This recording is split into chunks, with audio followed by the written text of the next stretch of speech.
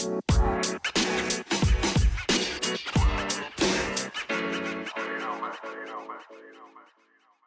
up, everybody? Welcome back to Master Your Mindset Podcast, the spot to get your mind right. You can't just train the body or your craft. You have to train the mind. And I'm so excited for this episode because we're sitting down with one of my dear friends, someone that I deeply respect and admire in the field of mental performance and really wellness overall, and just having fun, wearing bangles on our wrists, cute high heels, great nails. Dr. West, let's go. But today we're sitting down with Dr. Julia A. West, a licensed clinical psychologist, executive coach, and director of science and content at Limitless Minds, which we worked together for about 2 years, almost maybe 3 years now, with over a decade-long career in clinical psychology and health psychology. She is a seasoned expert in unlocking mental performance, fostering resilience, and promoting well-being. Her motto, Memento Mori, a constant reminder to make every moment count, mirrors her passion for her work, her family, and the joy she finds in life's simple pleasures. Drawn from a well of personal and professional experience, Dr. West is a testament to resilience and purpose. She journeyed through life's most formidable challenges and now helps others do the same, making psychological theory both accessible and practical. I love that intro. Thank you for helping me with that one, Dr. West. How are you? Hey, I'm doing well. You did great with that. That's the long form. I Thanks know. for giving me my moment in the If I could sun. if I would summarize maybe you in a few words, let me just popcorn No, I loved it. some words. I'm just gonna just think the first words. This is a little yes and with Coach Mhm. Travis, a little yes and when I think of Dr. West. I would say fun. I would say brilliant. I would say grounded. I would say a little sassy, um, open-minded, supportive, real, talented, and impactful. Well, if showmanship guides today, we're gonna leave on a high note. Thanks, Colin. This was great. Love it. I got my shot in the arm. It was very nice. Yeah, Thank you. yeah. Well, how's it going on? Oh, hey, we're recording on a Friday. How's it going on a Friday? You doing It's well? going it's going great. Friday is, champions create distance on Fridays, right? Got to keep They going. do. The Yeah. separations in the preparation. But what I love Yeah. about our collaboration and we both kind of took a step out of what we were trained to do, what our first career was. We're stepping out and doing something different as entrepreneurs that really are purpose driven. But once we both, I think, have realized once we made this step, is it work, is it play? Can't tell, feels the same to me. So this conversation is play. This isn't work. I really agree. I think that, we've talked about this, that like, I come from a very academic environment. And like you said, took the chance to kind of go out on my own as a business owner in private practice, and then took another chance and decided to switch careers altogether after having invested years and time and money into kind of the academic medicine route. And I have so many pinch me moments now where I'm like, is this for real? Is this what I get paid for? So it's awesome. I mean, it's just absolutely priceless to do something that, like you said, like where's the work part? Where's the fun part? It's a blend. I'm pretty lucky. I know that's not everybody's situation. Yeah. And I remember, early on in my career when I met Harry and Trevor Mm-hmm. and You're just the, you're understanding one the of our OGs, Colin. I mean, Limitless Minds. there Yeah. before Shout me. out to DJ Eidson and Trev and Harry and Russell. And I remember early on, like the first year or so, I was like, I just feel like we need a clinical anchor to what we're doing. Because when you're talking about cognition and you're talking about the psychology of success and performance, and we're working with a lot of healthcare companies, we just Yep. need to have the credibility of being Yeah. evidence based. And ding, ding, ding, ding, ding, enter Julia West, Dr. Yeah. J Dub. So maybe Yeah. give us like the origin story of your journey from your maybe childhood, some things that influenced you and shaped you to led you to where you are now. Yeah. Well, I I think so. I started out as a really, really anxious child. Um, High achieving kids and people have a greater likelihood of dealing with a lot of anxiety. This is sort of that classic overthinking paradox, right? You're smart and you overthink everything. So that started for me really young. And it was over a lot of my own internal struggles, right? These are the kinds of struggles that didn't get noticed because I was getting good grades and I had a lot of friends. And so all of the hardship was dealt with internally, right? All of those, you're not good enough, what happens if you make a mistake, all of that. So dealing with all of that really drove me ultimately into psychology, which I think is a common story, right? For people that go into this work, I think not everybody, but a lot of people have a personal experience with dealing with some of this stuff. And, I wanted to pay it forward. And so that's why I went into psychology. And I did that work for a long time. I treated a lot of folks with anxiety like I had, people that were adjusting to major medical illness, and people with eating disorders, depression. And then around the pandemic, along with the rest of the world, I got really burnt out. And, this was a period of time where all of the resources I was used to being able to have access to help people get help kind of disappeared. And all at once, I'm this mom who has two little kids and a husband who's, typically travels the world half the time. He's home. We got COVID early. We're really sick. I'm transitioning a business from totally in person to totally virtual, never having done that before. I know you know how that goes. And all of a sudden, my patients are so much sicker and there's so much less help that I can give them. And that took a toll on me. And so, not too long into the pandemic, I started thinking about what was next for me. And it was months after that thought and talking about that with some people in my life that I met Harry Wilson, who is the CEO of Limitless Minds. And I took a chance when I met Harry. And I'm typically pretty deferential when I meet somebody for the first time, especially when I'm intimidated. And I was definitely intimidated. He laughs about this now when I tell him how scared I was to meet him. But I took a chance and I said, hey, I'm reading this book by Trevor Moawad, right? At the time, It Takes What It Takes. It was his first book, not even his second. And I was like, it gave me some ideas. I'm sure you've heard of them. And I started talking to him about, some of the roots in psychological science that show up in one of our trademark concepts, our trademark philosophies, neutral thinking. And I'm telling him this thinking, yeah, he knows. Well, he didn't. And so he started taking notes and bim, bam, boom, 3 years later, I've been here a couple of years, full-time working for them. And director of science and content and resident psychologist. So That's really cool. And when you talk about neutral thinking, I think you were seeing the parallels of yeah, ACT or yeah, ACC, acceptance, and commitment, yeah, therapy, or coaching. yeah. But I'd be curious to see, like, Yeah. when you were talking to Harry and reading Trevor's first book, like, what Mm-hmm. was the link that says, yes, I think I see myself fitting in this? Yeah. This is what I've been doing, but I'm listening to you talk and I'm seeing the clients that you're serving and Yeah. the current climate we were in at that time with other Yeah. people that were struggling. Like, what was the link between, yes, I see myself, I want to transition, to here? Yeah. I think, that it seems like a simple question, but of course it's me, Colin. So, I have a little bit of a complicated answer to it. I automatically resonated with the concept of neutral thinking because, there's very little anything anymore that's something that's totally new under the sun, right? And so neutral thinking has overlap with a lot of other philosophies that I had been familiar with, like the Buddhist concept of equanimity, Stoic philosophy, enlightened detachment. The term I gave Harry in that first phone call was cognitive diffusion, which is from the acceptance and commitment coaching or therapy space. So I recognized the concept right away. And the other piece that brought this all together for me was, I've always been driven by access.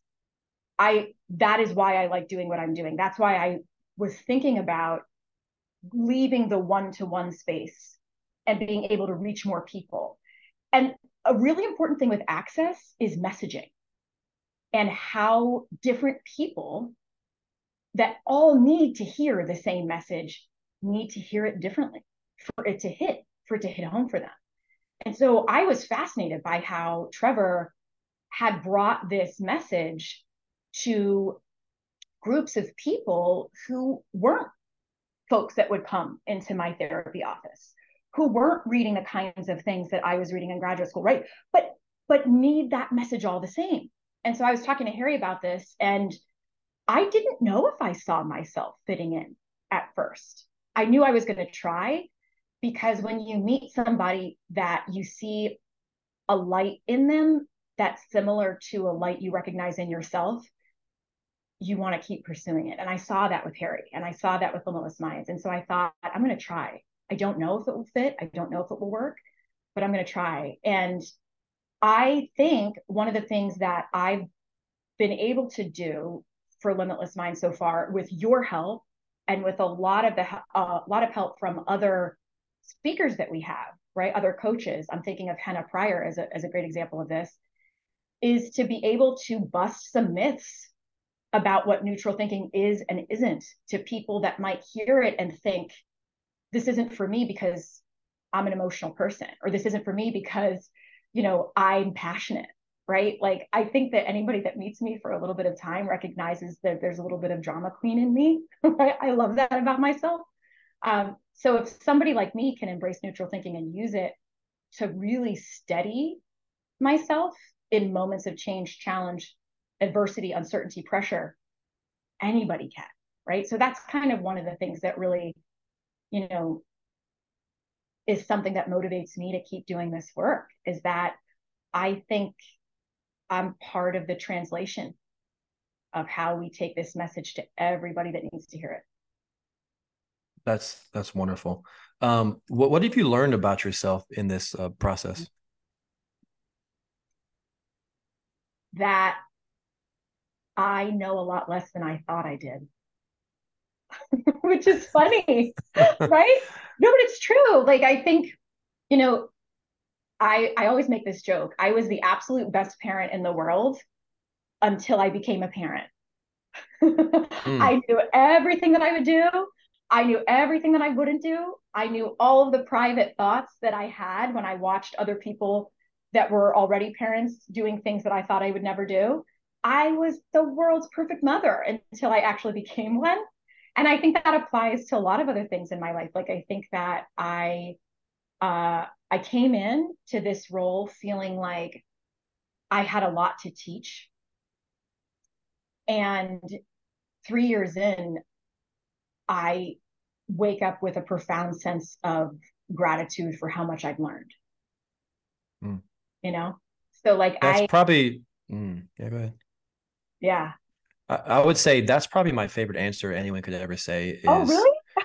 having humility, especially Yeah. with someone who has a lot of letters after their name, who's very educated, who has a high level of knowledge and skills, to say uh, how much I didn't know. That just makes my heart feel so good, that you want to continue to learn, and you have the humility that I'm strong here, but I want to develop some skills here. And that's what mindset is all about. Your Yeah. mind is limited if you don't have a growth mindset. To have a limitless mind is, teach me, I'm hungry, I have a lot to offer, but I have so much to grow. So listeners, that is phenomenal. And that was not pre-planned. I love your answer so much, I mean Dr. it. West. You teach Yeah. me, you've taught me so, like, I think that, you know, the difference between being foolish and wise is wanting to know so that you can show people that you're smart, and wanting to learn so that you truly understand. Right. Like, That's great. I really mean that. And it's funny. I think that one of the things that has been really crucial for me in learning to leave my ego at the door, right? To recognize that as much as I think I know, I have quadruple that to learn, right? Is really investigating for myself what holds me back from saying like, I don't know, tell me. And for me, Mm-hmm. and I think a lot of people, Colin, it's insecurity at feeling like you look a certain way that might make you feel embarrassed or ashamed in front of people, right? Like, so if you have to admit that you don't know in certain audiences, in certain groups, that is a scary thing to have to do. And I feel like the more training, the more letters that I've gotten, it's scarier and scarier to admit to folks, hey, I don't know, tell me. And I think the difference for me has been really leaning into that fear and being like, I think I get to set the tone here. If I show people I'm not afraid to say I don't know, I'm not afraid to ask the question. I go in expecting that I have more to learn than I have to teach. People take their cues, and it might make it feel safer for other people in that room who maybe don't have the same letters or different, the same amount of letters or the same letters in general after their name as I do, to do that too. And I think that creates the environment where curiosity wins the day. And Mm-hmm. I don't know a better mindset than that. That's it. And I think, and this is a coaching podcast, so we come from the preface to ask questions, learn from other thought leaders to help coach the listeners and give them tool strategy. So I think foundationally, listeners, if you're listening to this back and forth, is to show up with a humble heart and be open to learn. And the catchphrase that we like to say is victory goes to the vulnerable. You got it. This is our And favorite.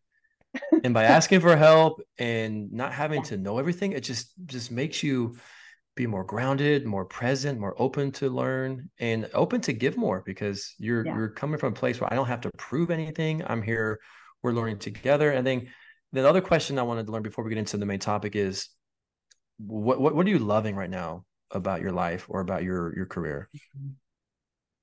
Um, I think how much possibility there is. Like I was definitely somebody who, before making these career shifts, I thought I knew what the next 20 years of my career were going to look like. Because my default is to be a lockstep person. I kind of look at what's expected of me and then I make it happen, right? Even if it's hard, even if it takes 7 years to get the degree, right? I'll do it. And so I think that when I really stopped caring if other people approved of me or not, oh my God, my life has gotten so much more exciting. And I've gotten opportunities. I mean, I wouldn't be sitting here with you today if I hadn't stopped caring what I thought other people needed me to do in order for me to be acceptable. Right. Like, so I am just overwhelmed with happiness about the possibilities that I have. And just like how every year looks a little bit different. I think that is so cool. And that's professionally, that is what energizes me so much right now. That's really cool. Yeah, that having the freedom to be Yeah. authentic, to be yourself, to not be paralyzed on what you're thinking other people are thinking. Fear of other people's opinions is FOPO, such a right? debilitating mindset to have. Yeah. So I think that's so exciting. It's just you're loving that. I'm loving what I see in the mirror. I'm loving what I'm creating. I'm loving how I'm collaborating, and I'm excited for what's next. But now let's get into the topic today. Then I talked to Dr. West, J Dub, Dr. J. We have a lot of names for you. Right? Well, The you all want to know. The Bengal Queen. We got some Bengals on Don't today. forget Come the on. Prosecco princess, right? Like The that's also, Prosecco Princess. We got a lot of names, yeah. but something that I think you and I have connected on is this word shame, and we've kind of coined the phrase collectively in a group text, Yeah. swimming in shame lake. Do you Yeah. want to give us some context of Yeah. that, please? I do. So, okay, you know, for anybody listening, Colin is one of the people in my life who has encouraged me, whether you've always known it or not. And sometimes it's been very direct, and sometimes I think it's been more indirect, to not be afraid of my story, to not be afraid to own my story. And instead, you really, I mean, I'm not trying to put you on the spot or embarrass you, but it's really been you that has helped me realize how I need to use my story to further my mission. You always say, make your mess your message. And when your mess is really messy, when you've grown up thinking there are things you have to keep private or people won't accept you, that's scary. And so one night, gosh, this is is it like a year ago? I can't scroll far enough back in our text. We were having a text chain, you and me and a fellow colleague of ours, Hannah Pryor, and we were talking about this. And I was basically asking you guys, can I share my story? And I'll briefly like touch on here because I know this is a place where you all talk a lot about mental health. The challenges that you mentioned in my intro, my personal challenges have been very severe mental health issues earlier in my life, really bad. And so bad that there were times where not just myself, but people in my family were like, we don't know if she's going to make it to the next year. And I was turning this over and over in my mind. Do I talk about this publicly? Can I use this as part of my, turning my mess into my message? And I've been getting kind of like conflicting feedback from other people in my life. Don't share it. Maybe you could share it, but like, shine it up, polish it a little bit. And that night on that text message, you and Henna were like, that's crazy. You need to share it. You need to dive right into that and release the shame because we all have our own shame stories, right? And I can't remember who it was. Was it me? Was it you? Was it Henna who made this analogy to shame is like a lake? And all of us, you, me, anybody listening to this, we all have things in our life that are things that we felt shame about, whether that shame was earned or whether it was like that toxic shame that we feel because we think we're not good enough. And we sort of dubbed ourselves 3 shame lake survivors. And we talked about how shame is a concept that in coaching, particularly I would say in executive coaching or leadership coaching, doesn't get talked about a lot, right? I think yeah. Brene Brown is like the only one. There's only one person in this entire industry that has basically trademarked, coined the phrase, I'm a shame researcher, and teaching people how to be vulnerable. Like there's no one else. There's no one else. There's not. And there needs to be more of a shared voice who's helping, but getting so high performers, getting alpha personalities to show themselves being vulnerable and to talk about, and maybe how about this? What is shame? Yeah. So I like to talk about shame, and I'll just say I've learned so much from Brene Brown's work that if I say something that I don't immediately attribute to her, forgive me, because I feel like at this point it's just all in my head, and I've read every single one of her books probably 5 times each. When I think of shame, I always think of guilt. And here's why. Before I started learning about shame as a professional, I used the words shame and guilt interchangeably, like they mean the same thing. And I've come to learn they don't. And so when I talk about shame with clients of mine, I always start out by saying this. Guilt is I've done something bad. Shame is I am someone bad, right? And so when I hear or look at articles that talk about how shame can be a force for good, I read them and I realize what they're really talking about is how I think of guilt, right? Guilt has us take ownership for something that we've done that we want to make amends for. And the focus of guilt is outward. The focus of guilt is how do other people's feelings and how do I make amends for something I've done that violates, my sense of ethics, right? And make that better. Shame is very inwardly focused. It causes people to shut down. It's this very negative self-evaluation that is so overgeneralized, it loses the moment, right? It becomes who you are in your bones. And even as I'm talking about this, for anybody that's listening, you're thinking about something that you've done in your life, or that you think about yourself that you're like, oh, okay, yeah, that probably would be shame. And you're probably also thinking about guilt and how that's different. And if there's one thing you take away from this conversation, if you didn't know this already, guilt and shame are not the same thing. And shame is very destructive. Yeah, I look at shame as identity. Yeah. Self-image. That's right. And I look at guilt as an action or a behavior. Yeah. Like you described. I think shame is you did something or experienced something, right, and you feel it to your core, into your nervous system, into your cells as an identity of that behavior or that action or that event shaped who I am, and so you feel a certain way about yourself, which flows into the behavior, and then you feel guilty. It's like this cycle. And when you say shame lake, I'm thinking everybody visualize you're isolated in this lake. You can't touch the bottom.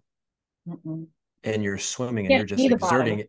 You can't see the bottom and you're just exerting energy, trying to stay above float. And you're looking around. Is there anybody here with me? I feel so alone. The shore is so far away. Am I going to be in this forever? And it's just debilitating and draining. You want to feel free. You want to feel loose. You want to swim with people. So to help us get out of shame lake, right, got to throw people like pain and shame can't be fully healed unless it's shared. That's right. And this one, I know I contribute immediately to Brene Brown. One of my favorite books of hers, I think, is one that gets a little bit less attention. It's called The Gifts of Imperfection. Love that book. Great book. And in that, she talks about like shame is like a mushroom. It can't survive the light. It can't grow in the light. It can only grow in the dark. And so what I think is so, it's like making me emotional. Colin knows I cry at the drop of a hat. What made that text chain where we started talking about Shame Lake and we started planning, right, this idea of how can we bring this to the corporate coaching space, right? What was so profound for me about that conversation was when you and Henna made me realize I wasn't alone swimming in that lake. It's this profound moment of like, I think people talk about it as like being seen. I feel really seen by you. To me, I always think about that, like sometimes when you're in pain, when you're feeling shame, just the presence of somebody else in that metaphorical dark room is everything. It's everything. Because shame would have us believe that we are bad to the core and we're the only person who's bad to the core and no one could ever love us, right? And as soon as we know there's one other person that says, oh my God, I feel like that too, suddenly you've got somebody next to you in the lake. And it literally means everything. And when I think about vulnerability and how much that gets talked about in the leadership and corporate space, but how little shame gets talked about in that same space, I get puzzled about it, because I think that the vulnerability that affects how you show up for people in your life is around how do you know how to deal with shame? How well do you deal with your own shame? And if you don't even know, if you can't even talk about, if you can't even put your finger on, because it's just too painful or scary, the things that bring you shame, you can never be truly vulnerable in a way that's going to unlock that next level for you.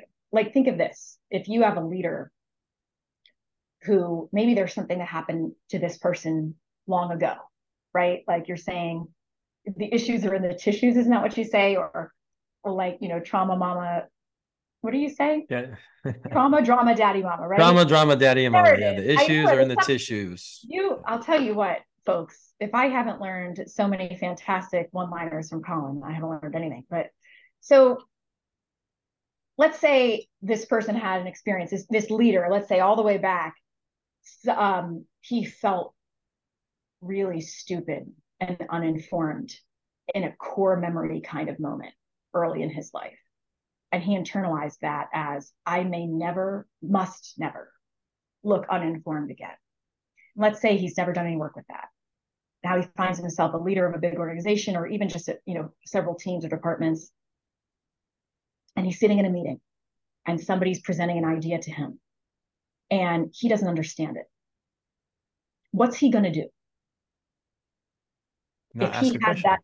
unaddressed exactly? Mm-hmm. He's not going to ask a question. That's maybe the best thing he could do. The worst thing he could do, and I've seen this happen many times, is he dismisses the idea, or he says something very invalidating, or that would shut down the person that has it, right? Over time, what does that do to the innovation that team is capable of, to the creativity, to the psychological safety of, I know I can say this idea without people looking down on me. A lot of that has to do, as you know, Colin, with the leader, right? That person's unexamined, undealt with shame affects that team's performance. But people don't talk about this, Mm-hmm. right? So that's one of the things that I would love to do, with folks like you, is to really tap into that. When we talk about awareness, self-awareness for leaders, which is a big buzzword, I want some of that awareness to include, where are your personal shame lake stories, right? Like what, and I think that feels like a Well, and it's like you're in Shame Lake, but sometimes you're pulling people in and say we want to help yeah, pull people out. I'm imagining Hannah and I are reaching a hand to say we're going to swim with you, and then we're going to show you where the shore is. we're gonna cut that brick off your ankle, Yep. right? Or let's talk about what's the best path to go together instead Yes. of you're just by yourself, kind of lost out there. Yeah. But that can't happen unless you get real with yourself, and what you don't feel will not heal. How many people suppress the emotion, the feeling, and just Resist, what you persist. resist persists. Pain that's not properly processed gets projected. So these leaders are projecting Yes. their shame lake, and they're blindly just hurting Yep. inside. And that hurt is being felt by those around because they're unwilling Yep. to maybe learn how to swim out, learn a new strategy, so that humility is lacking, and then the ego is blocking, learning, growth, opportunities. So that's a fascinating angle that, Oh, like you said, no one has even really tapped into, no. because we talk about shame and being vulnerable and stuff and courage, but the step one is the awareness in Yes. terms of what are the origins. And some of the things in the work I do when I'm doing the live workshops is, what are perceptions or stories of self, team, or industry do we need to be aware of now to reshape the mindset and do the internal work to overcome? Because the biggest competition is self. I'll say that every time, and it is the truth. It's not marketplace, it's not access, it's not competition, it's not price. It's an internal barrier of, you have shame lake residue all over you and you're way Yep. down. Imagine jumping out of a lake. You're out of the lake, but you're drenched in weight from the shame you're Yeah. holding on to. How can you perform the way you want to? We Yeah. want to be free. We want to Yes. be open. We want to be light, but that You doesn't have all happen that like unless, muck. yeah, the mud. Yeah. Okay, so let's just talk about what are some ways we Yeah. can get out of shame lake. So I think the first thing that I would say, and the reason I'm hesitating saying this is because um, I know this might be hard for some people to do, but find someone in your life that you trust. But I'm gonna put a I'm gonna put a little disclaimer on this. Somebody that you trust so much that you can actually sit there with this person if they told you something difficult to hear, right? And you're not worried that they're going to think less of you.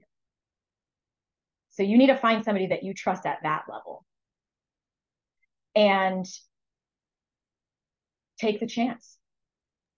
reach for the hand in that lake and share something that's been bothering you. If you are so used to swimming in the lake, like I always say this about a fish, Colin.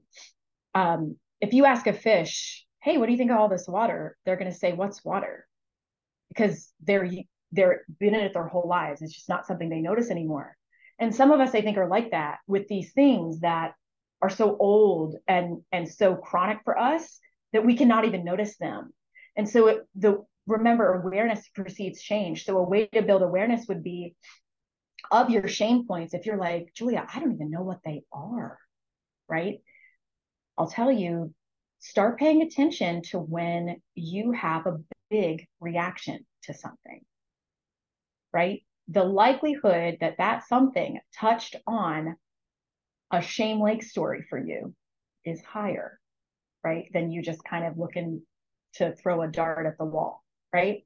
Something that you have, what some people might even argue as like, is a disproportionate reaction. I don't like to say that because I don't like to judge reactions. I like to work through them and help somebody determine whether they were effective or not, right? But if you have a big reaction to something and you're like, "Where'd that come from?" I bet you shame is somewhere there. Anything that makes you question your worth is likely related to a story that you're telling yourself that has roots in shame. So if you know what your story is and you just are too afraid to talk about it, find somebody you trust. If you don't know what it is, start paying attention to your reactions and do a little bit of detective work to determine, all right, what's this touching on for me? Man, I love these conversations because it forces me as someone who is shame ridden, guilt ridden, a people pleaser, codependency, just name it, imposters, like just I got all of You it. name it, we've had it, right, folks? We've had it, have it now, currently have it while we're having this podcast. Of course. But by having these conversations, it's like us tinkering in the lab and looking at different ways to formulate, I wouldn't say a cure, but a way to move forward. Yeah. And I just wrote some things down. Do you want to hear them? I want to hear what they are. You take the best notes. Yeah, well, I have a page of notes from you already. But if I were to, because like my joy is in learning about these things, because I think we all just kind of silently suffered for so long. Yeah. And that example of the mushroom can't grow if there's light.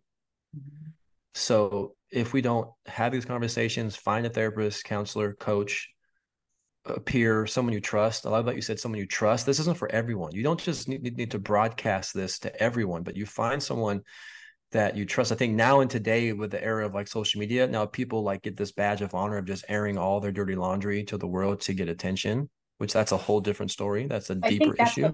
I think that's when people in our space, Colin, where we train, I think when people react poorly to the word vulnerability, it's because they think vulnerability means oversharing. And you and I know that that's not actually what it means, right? That there is a big difference between being vulnerable and admitting, like you said, that you don't know everything, admitting that you need help, admitting that there's something that you feel a certain type of way about, right? And oversharing and just, I think Gen Z calls it emotionally dumping on everyone and anyone, right? Like there's a big difference there. When we talk about vulnerability, that's not what we mean. But yeah, like finding somebody that you trust. And I'm glad that you mentioned the therapist and the coach piece. That's very near and dear to my heart. It was the way I started my career, was by becoming a psychologist and being a therapist. And I still do this with folks. And it's incredibly important. So if you are one of those people that you're like, I don't know who I would talk to, or I got to say, Julia, great advice. I still think I don't know what my shame story is, but boy, I do notice I have these reactions and I don't know how to explain them. Find yourself a professional, and that's what they will help you do. Yeah, I got 7. Geez, I only have 2. Maybe I should think about 4. What's another word for isolation? Isolation is bad. What would be the opposite of isolation? Connection. But I feel like you need to do some internal work. So I said the word stillness. Yes. So find a place to go, whether it's your favorite lake. happy place or a walk or a trail or wilderness Or your closet. um, somewhere in your That's where house I go. or somewhere that you need. I think we have so much wisdom inside of us that we don't tap into because we're so consumed by digital things and to-do lists, and we just can't get to the root because we just don't allow ourselves to explore and to experience ourselves Mm-hmm. because we are coping and hiding and masking. So I would say step one of any of this work that we do is just carve out some time for stillness with yourself. And then step two would be feel. Do we allow ourselves to actually feel and to explore, what is the emotion? Where do I I think it's feel it? too What easy to numb. Yeah, we want to I looked at my 100% we want to phone. numb. I lifted up my phone, right? Yeah. Because this is what so many Yeah. of us do when we have a moment. I mean, if I had a dime, I mean, I guess I sort of do for every time I've heard a person tell me I can't be alone with my own thoughts because I'm because it will I'll be sad or I'll be insert emotion they are trying to avoid here, right? I mean, you're exactly right. If we can't be alone with our thoughts, we need to be very curious about why that is. And you're with yourself more than you're with any other person on earth forever, right? And so you want to make your mind a safe place to come home to, right? You want to make it a safe place to be. And I have a professional quarterback who I work with, and he's like, Colin, how do I stay more present? And like I can give you like a in the moment like breath work Yep. and a mantra and how to visualize. But I said a better way to address this is to go to the source and like, why are you not present? What are you fearful of? What's causing the fear? I can come and give you a band-aid, but that's not going to solve this deeper issue. So there's deeper work. So we need stillness and we need to feel and we need to find what's the emotion. But then step three would be, what are the thoughts that are causing the emotion? What's the source? What's the origin? Where are the pictures that are creating the feeling? So I think it's kind of both like the mind, the body. The nervous system is part of the brain, but the nervous system is storing all the trauma. Mm. Yes. So what is the emotion? But what are the thoughts, pictures I'm associating with the feeling? So it'd be stillness. Start to notice and address, okay, what am I feeling? What does it feel like? What are the thoughts or the memories or the future thoughts that are causing the way I'm feeling? Mm-hmm. And then the next would be to identify. If you can name it, you taught me this. If you can name it, you can tame it. Yeah. If you can give it a Yeah. label, it separates you from shame. I Yeah. am. It separates you This is because you're something that I'm giving. feeling. I'm the feeler, not Yes, the feeling. yes. Another thing that it happens is actually the more specific that you can be with your label about what you're feeling. So, for instance, how many of us just say, I'm stressed, right? That is like a mask for 100,000 different things that you could be actually feeling. If instead I say, I'm worried about how this presentation is going to go, what I just done for the emotion regulation section of my brain is I've given it a little boost. You actually begin to regulate an emotion when you're able to specifically name it. And I say specifically because it really does matter. If you just stop at like I'm stressed or it's like, well, actually, I'm disappointed that today, with regard to this project, it didn't go as I wanted it to. The other thing that does is it starts to bring something that feels huge into a chunk that feels more manageable.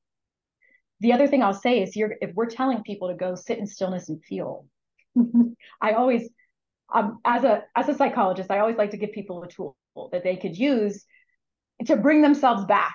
If they're like, whoa, this got really serious really fast. Like I jumped into the deep end of Shame Lake on this one and I wasn't ready. One thing that I'll say is use two words after you label the feeling. I am feeling, and then put in the emotion right now. And I say that because the reason so many of us are afraid to feel emotions is because our brains tell us that it will last forever. And nobody wants to feel any of these difficult emotions forever. And so one thing that's really, really helpful to me and to the countless patients I've worked with over the years is to remind yourself, hey, this isn't going to last forever. You can handle this.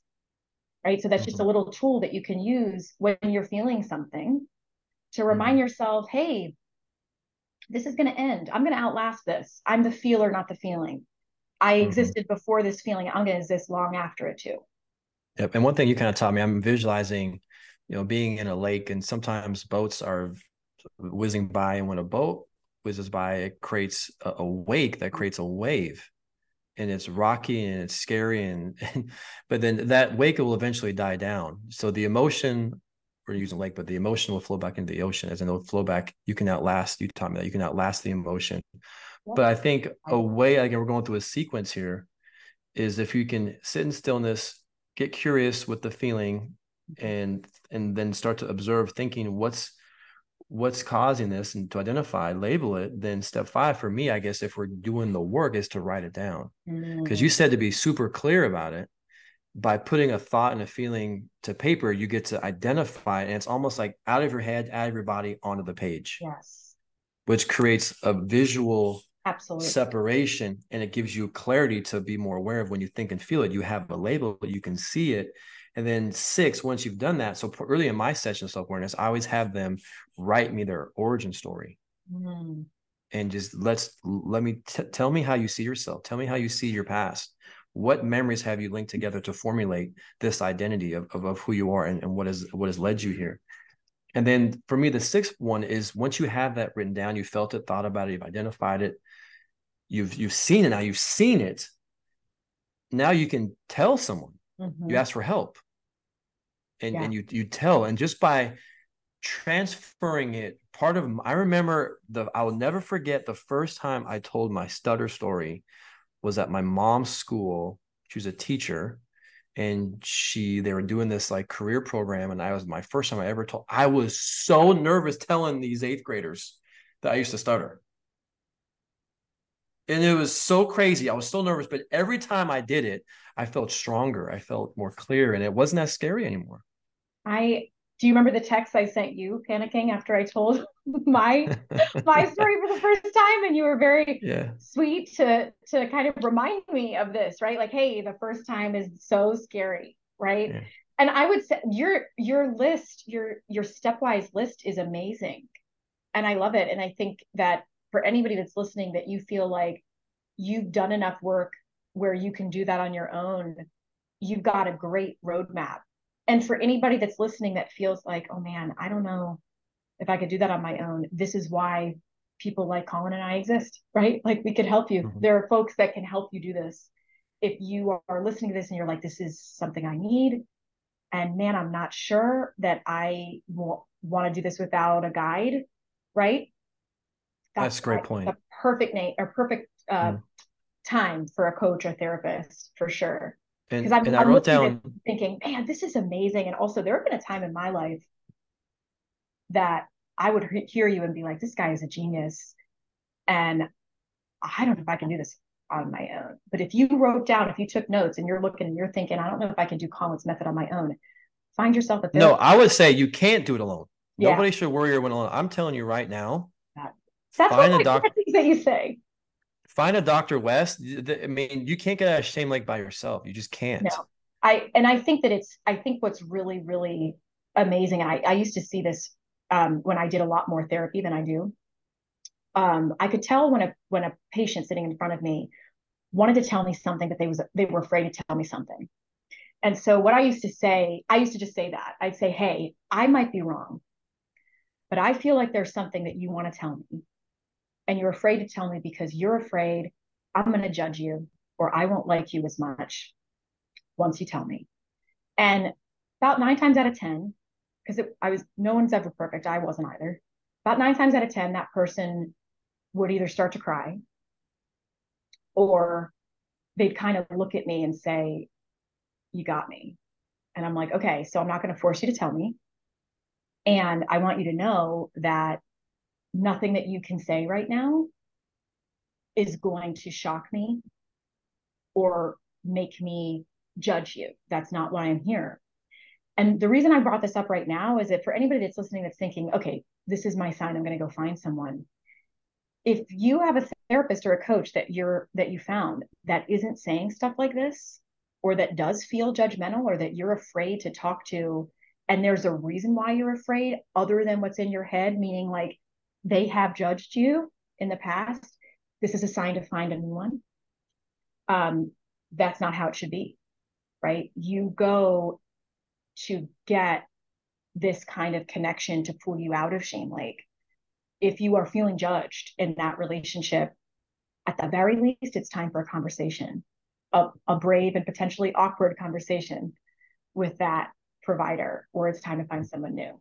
I've heard that once. I've heard it more than I'd like to hear, Colin, that people they have a therapist, they have a coach that has maybe helped them in the past, but they'll come to me and say, oh, I think I need somebody different to talk about blank with. And I'll say, well, why?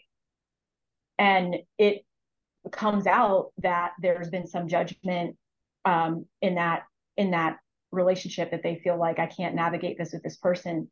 So I always like to give that advice too, is that you should not be on the receiving end of judgment from a therapist or a coach. Mm-hmm.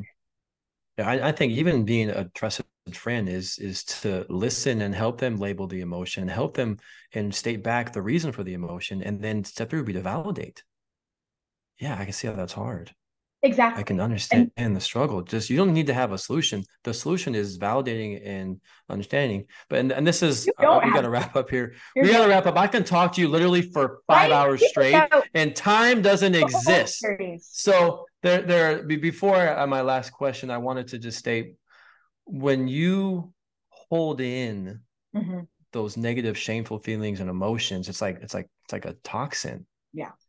That gets worse. It's like a virus that's bottled in, like it's going to expand. It's going to find a new host. It's going to hit every single cell in your body, where it's going to be just debilitating. Yeah. But when you can transfer that shame energy by using your voice and your words, it's like it's releasing it outside of you. Yes, it is. There's a release that is shared by, your therapist, coach. Yeah. That, and I would say, if it's super, super, super heavy, this is not a coach's job. This is a licensed professional's job. Let me just state that. I think there are some really good coaches out there that can, help. But my philosophy is, you need a community, a counselor, and a coach. I love that. Your 3 C's. Yeah. and for all of you listeners, and a Colin. But then here's my last step, to put a bow on it. The last step would be, I wrote down, to redo. So go back to the source of the shame and redo how you would talk to yourself. Have self-compassion, empathy, heal those neural pathways, like redo the conversation you had and what you're attaching a meaning to, what you're associating. You're not going to really heal unless you kind of have the self-compassion and say, it's okay. Yeah. Write the letter. You did the best of what you had in that moment. And actually, if you're talking about parts therapy, that's right. That part served a purpose at that time, but we have compassion for it. We don't judge it. Exactly. Now that part doesn't need to play as large of a role. We found another part that we can move to move forward. And I would say, lastly, just because I'm more coach driven, I would say, well, what if we can redo? What would be a new action today? What's a new neural pathway, a new path, a new direction that it's going to be uncomfortable? It's going to take for you, is just that one action is, hey, I'm going to be on a podcast. Yeah. I'm going to share, or I'm going to text. I'm going to share 2 of my work colleagues, so I'm also homies with. Yeah. That would be an action of healing. Next step, the action would be, I'm going to actually tell a live audience, or the next action would be, I'm going to share my shame story. Here, I'm going to burn my Shame Lake boat for anybody listening. Yes. It's on September 13th.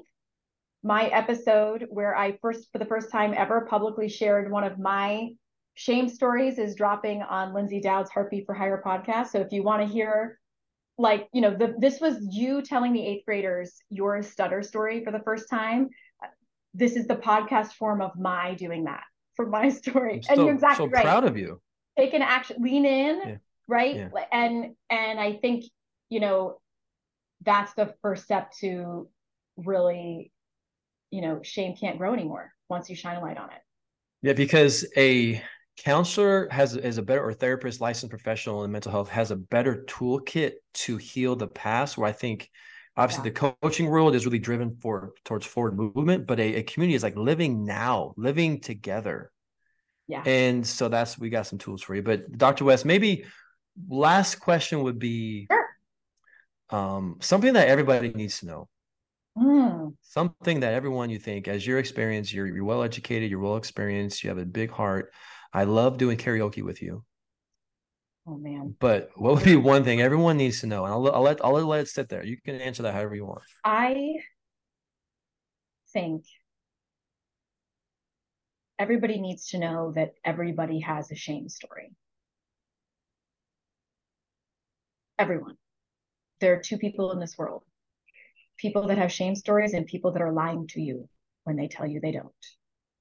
And so if you're listening to this and your brain is doing that thing where it tells you that, yeah, she's saying that, but mine is worse than hers. Tell your brain, thank you for that thought.